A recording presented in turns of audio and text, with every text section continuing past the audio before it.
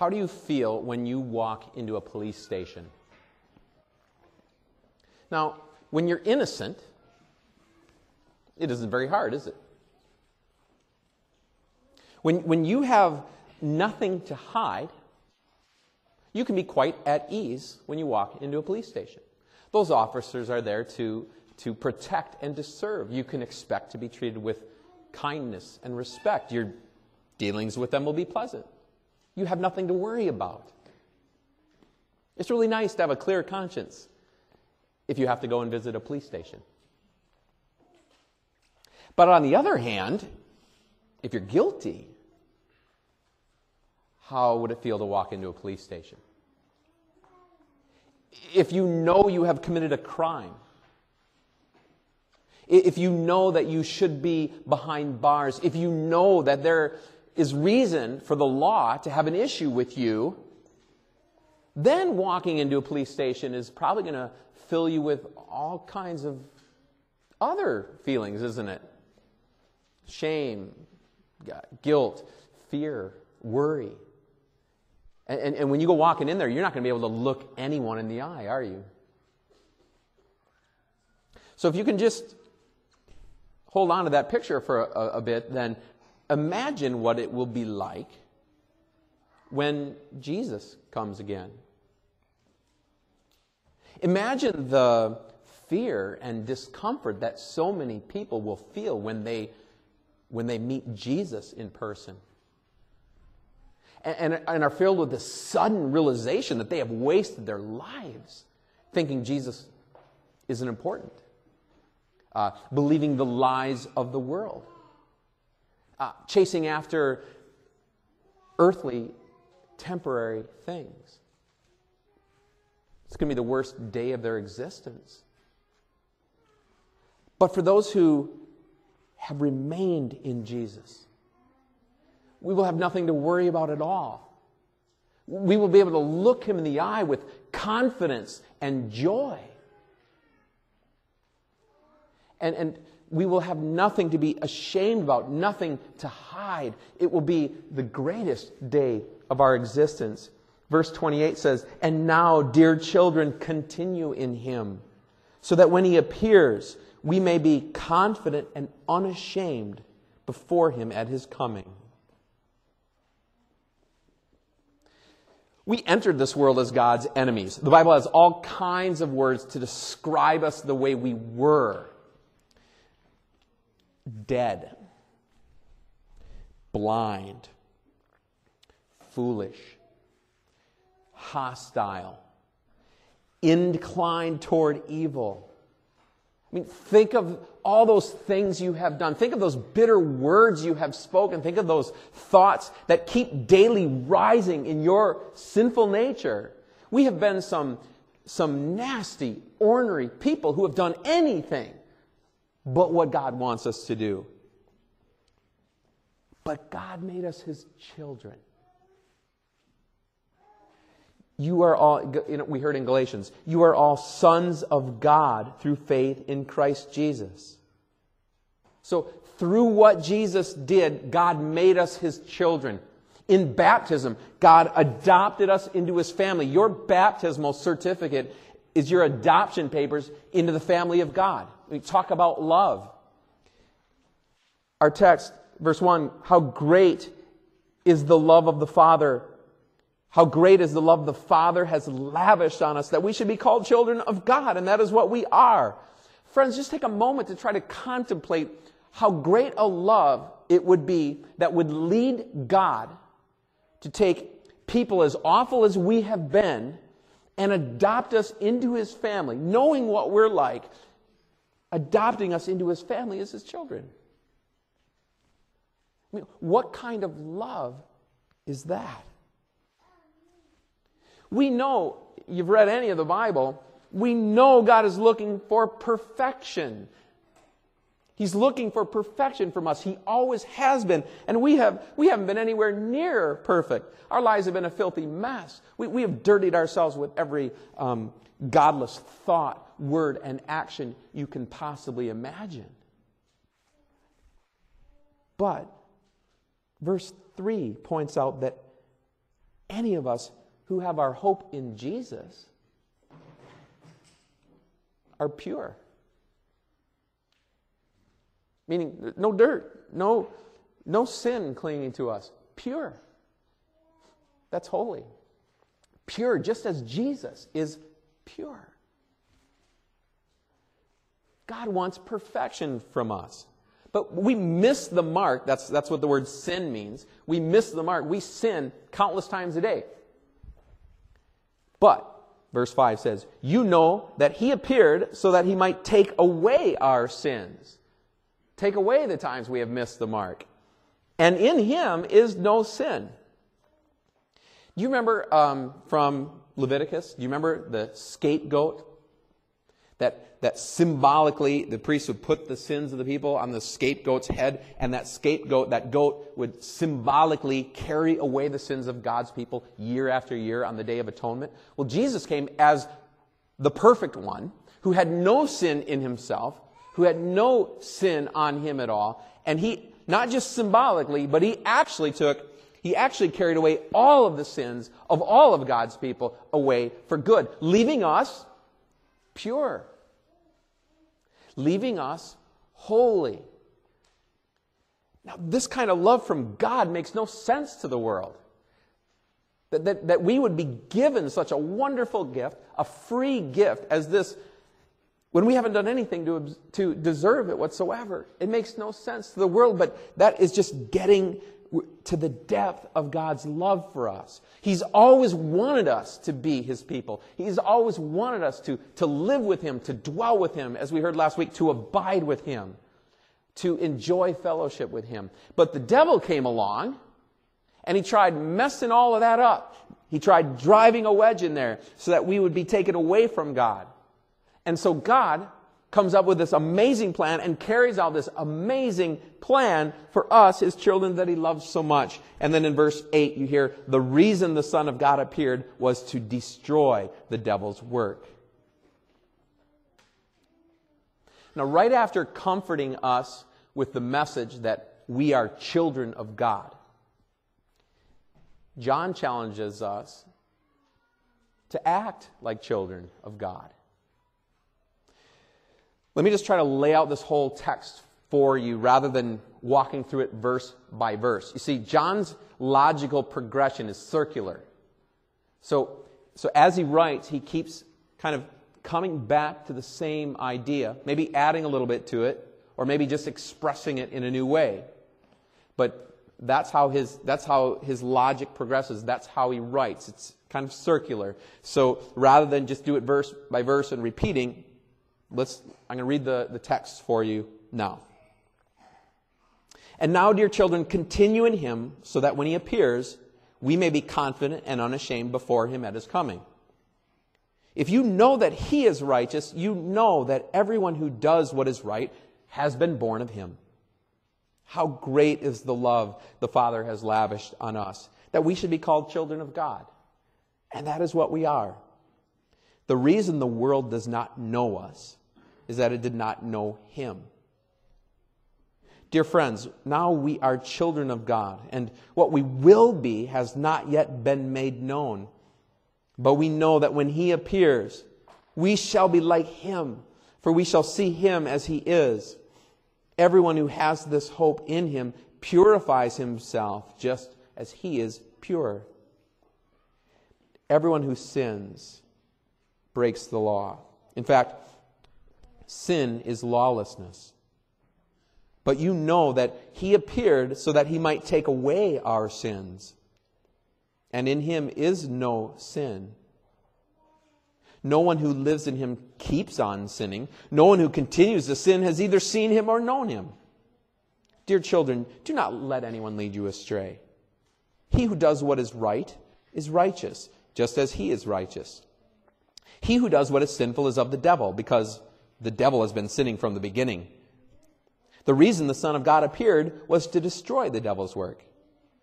No one who is born of God will continue to sin because God's seed remains in him. He cannot go on sinning because he has been born of God. This is how we know who the children of God are and who the children of the devil are. Anyone who does not do what is right is not a child of God, nor is anyone who does not love his brother. Okay, so here is what this text is saying. Those people without God in their life are living in darkness. Okay? If they don't have God, they're living in darkness. They're living in sin. Just like the devil, who has been sinning from the beginning, they continue to sin and they continue to live in sin. They don't live in the righteousness of God at all. They don't live in God's holiness at all. They're living in sin. They are in the darkness, and what they have to look forward to is a nightmare. But God sent His Son Jesus into the world to destroy the devil's work. And those who believe in Jesus, those who put their hope in Jesus, are children of God. See, Jesus was perfectly righteous, perfectly holy. And those who put their hope in Him, those children of God who put their hope in what He has done for us instead of what we do, are considered holy and righteous just like He is. In God's eyes, God sees, if I put my hope in Jesus rather than, try to go at it on my own, then God's going to see me under the umbrella of Jesus' righteousness. And in God's eyes, I'm going to look perfectly righteous like Jesus. So those living in Jesus are righteous and holy, even though they've made mistakes along the way. They have no desire to live in sin and unrighteousness anymore. They want now to live in the righteousness. They want to live like God lives. They want to look like God. So, they live new lives. They live lives of righteousness, lives of love. They walk in the light. They have no desire to live like they did when they were dead and foolish and blind. So, what this is saying is, if you are living in sin and unrighteousness, meaning if this is the constant way that you're living, you're not a child of God. But if you're living the kind of life that loves and thanks and honors Him, to thank Him for what He's done for you, you are a child of God. And it's saying that there is no middle class between children of God and children of the devil. Either you are here or you are there. You can't say that you're here and live like you're over there. We've seen that in our own lives, have we? We've seen that in other people's lives, where someone says, well, I'm here, this is what I am, but I'm going to live like I'm over here. And John's saying, it doesn't work. If you are over here, then live like you're over here. Otherwise, we're going to think that you're over there. Okay, there's no, well, I'm kind of in the middle, trying to tilt one way or the other, I want to be over here, but sometimes, on Tuesdays through Fridays, I'm over here, but on Sundays, this is where I live. No, either you're here or you're there. You can't say you're here and live like you're over there. John just goes back and forth on repeating that in slightly different ways for us. Either you're a child of God or you're not. I'm not saying, and we don't want to go too far. I'm not saying that children of God, that we don't make mistakes as we live our lives in this world. Because you all know that perfectly well, that we make mistakes every day. What I'm saying is that as children of God, we truly believe that Jesus has forgiven us for our mistakes. And so these new godly desires that God has put in our hearts now make us want to live the kind of lives that honor and thank Him for what He's done for us. And God is the one who gives us that power. We want to live lives of righteousness out of thanks for Him. Not to look good in front of others, not to have some, kind of reputation, but because we love God and want to thank Him. So, if you only say that you believe in God, but could care less about living a kind of life that would love and thank Him, you're not a child of God. if you live the kind of life that humbly realizes, yeah, I make mistakes, but I trust in Jesus. He was perfect for me. And so now, out of thanks, I'm going to walk in the light. And I'm going to imitate Him as I live my life, because that's how I'm going to honor Him. You are a child of God. Are you the children of God that your Father would have you be? Are you the children of God that your Father would have you be? A cartoon once showed a small child gazing up into the eyes of his father. And he asked, "Dad, what is a Christian?" And his father replied, "Well, a Christian is someone who believes in Jesus, who loves and obeys God, who loves his friends and even loves his enemies. He prays often. He's kind, gentle, holy. And he's a whole lot more interested in eternal life in heaven than earthly riches. That son is a Christian." So the boy looked reflective for a moment, and then he asked, "Have I ever seen one?" Now, the dad gave a pretty good description of what a Christian is, right? It's a pretty good answer. But imagine his shock when his son asked if he had actually ever seen one. Would your children ask the same?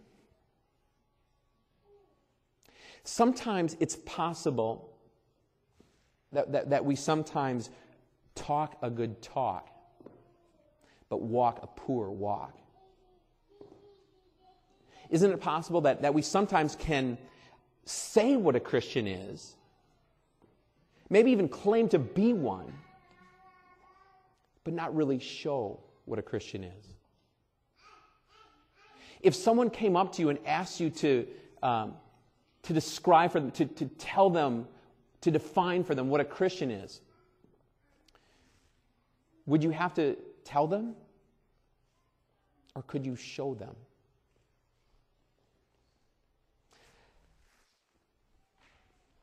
We need this text. We need this message here in 1 John as much today as they did back then. We need this message today as much as ever. People claiming to be Christians they're moving in together without getting married, and they're living as though nothing's wrong with that. Churches are allowing it to happen without saying anything about it. Congregations are pouring all of these resources into programs and activities, but letting the training of its elders suffer. Maybe it's even getting too easy to become a church member. Take a few Bible classes, go through your confirmation ceremony without any expectations for further spiritual growth. Too many people are getting offended by any attempts to steer them away from sinful behavior by misquoting famous Bible passages. Like, "We'll let him who is without sin cast the first stone." Or, "Judge not, lest you be judged." It's not what those passages are talking about. As a child of God, I need to be corrected. And when I start wandering over into the path of darkness and living like a child of the devil, I need to be brought back. I need to repent, because that's what a child of God does. But if I am going to stay here and then get defensive about it and continue to live like this when my brothers and sisters are trying to pull me back, then I'm living like a child of the devil and not a child of God. The devil and the world are trying to lead us to abandon our struggle against sin, as though it doesn't even really matter. We know we have forgiveness in Jesus, right? We know that. Our motto here at Cross of Life is more joy than guilt. I think we know that, and we have to know that. That's what we need to leave with today. That's what communion is going to remind us of. We know that our sins are forgiven in Jesus. But because we have the forgiveness of sins, and because we know we have the forgiveness of sins, what does it even matter how we live? If we know we have the forgiveness of sins, then what does it matter how we live, right? What does it matter if I actually show up for church or not? What does it matter if I invite people to join me? I mean, who is ever going to hold me responsible for bringing another person, another family to Christ? Who is ever going to hold us responsible for that? I mean, what does it really matter if I am not responsible for carrying out my duty as a child of God? What does it really matter if I don't get involved in what we're doing here, if I don't help other people out in their lives, if I don't have concern that our mission goes forward as children of God, that I don't love my neighbor, that I don't help people that need, that I don't give spiritual encouragement to those around me? What does it matter? If my sins are forgiven, who is ever going to hold me responsible? So what does it actually matter how I raise my family? Whether or not my children come to know God? Whether or not I do what Jesus would do? Whether or not I'm accountable to my brother or sister in Christ? What does it matter if I give in to drunkenness or violence or greed or lust? What does it matter how I live if Jesus has taken my sins away?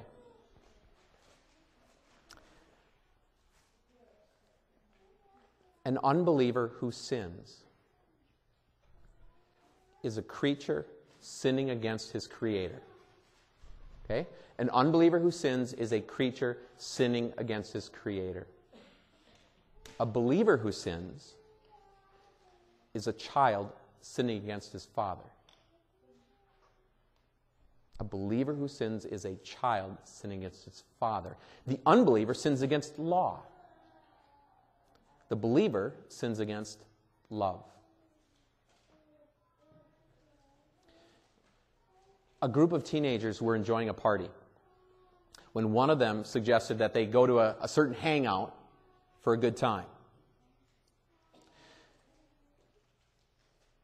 "I would rather that you took me home," one young lady said to her date.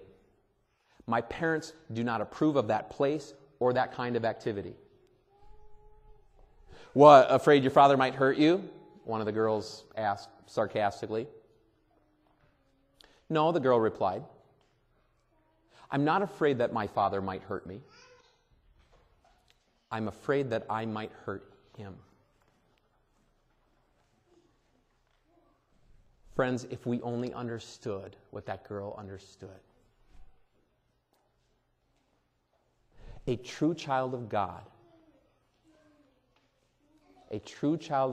who has experienced the love of God has no desire to sin against that love. A true child who has experienced the love of God has no desire to sin against that love. Isn't it crazy how children grow up? As a parent, that God has blessed me to be able to be a parent, that has been just a blessing in my life. Just seeing that happen, how children grow up, and to see your children grow up, and the children in our community over the years. But just think about what they're like as a baby, and there's a few of them around, right?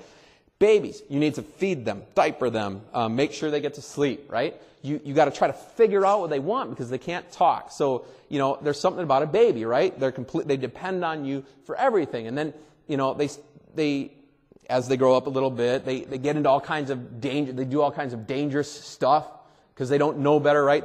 They climb up the back side of stair railings to the top of the stairs, or they climb up on top of your refrigerator to find snacks up there. Or they sneak out of their crib in the middle of the night to pile all the books off the shelf and read them with a flashlight. You can insert your own stories here. They try their hand at art, using what they find in their diaper as media and the wall as their canvas. Okay, insert your own. That wasn't my kids. I know some kids who did that, not mine. But we have all kinds of stories, right? They play with toys. They act foolish, right? Kids are kids. But then, all of a sudden, They're taller than you, shaving, driving a car. They're showing you homework that you can't help them out with. Bottom line is, they grow up. They mature. They gain in wisdom and stature and abilities. Okay? They grow from children to adults. And so it is with the Christian.